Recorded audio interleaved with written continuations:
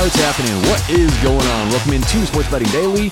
Let's get to it. Saturday morning's quick picks. Now remember, we've already given one pick out for today in the Premier League, and we're going to add two picks for today. So let's go one NHL and one college football. Let's start off with college football. We're going to take Oklahoma State +6 at home against Oklahoma. This has been sitting around 6 all week, but folks, this line is moving, and I hope I'm getting this out in time because right now I see Circa Sports coming down, I see Bookmaker coming down, but 6s are still widely available. So we're going to go Oklahoma State Cowboys +6 at home against OU. Pick number 2, we're going to take the Winnipeg Jets -125 on the road at Arizona. I think we're getting a bit of a discount here for Winnipeg because of the travel.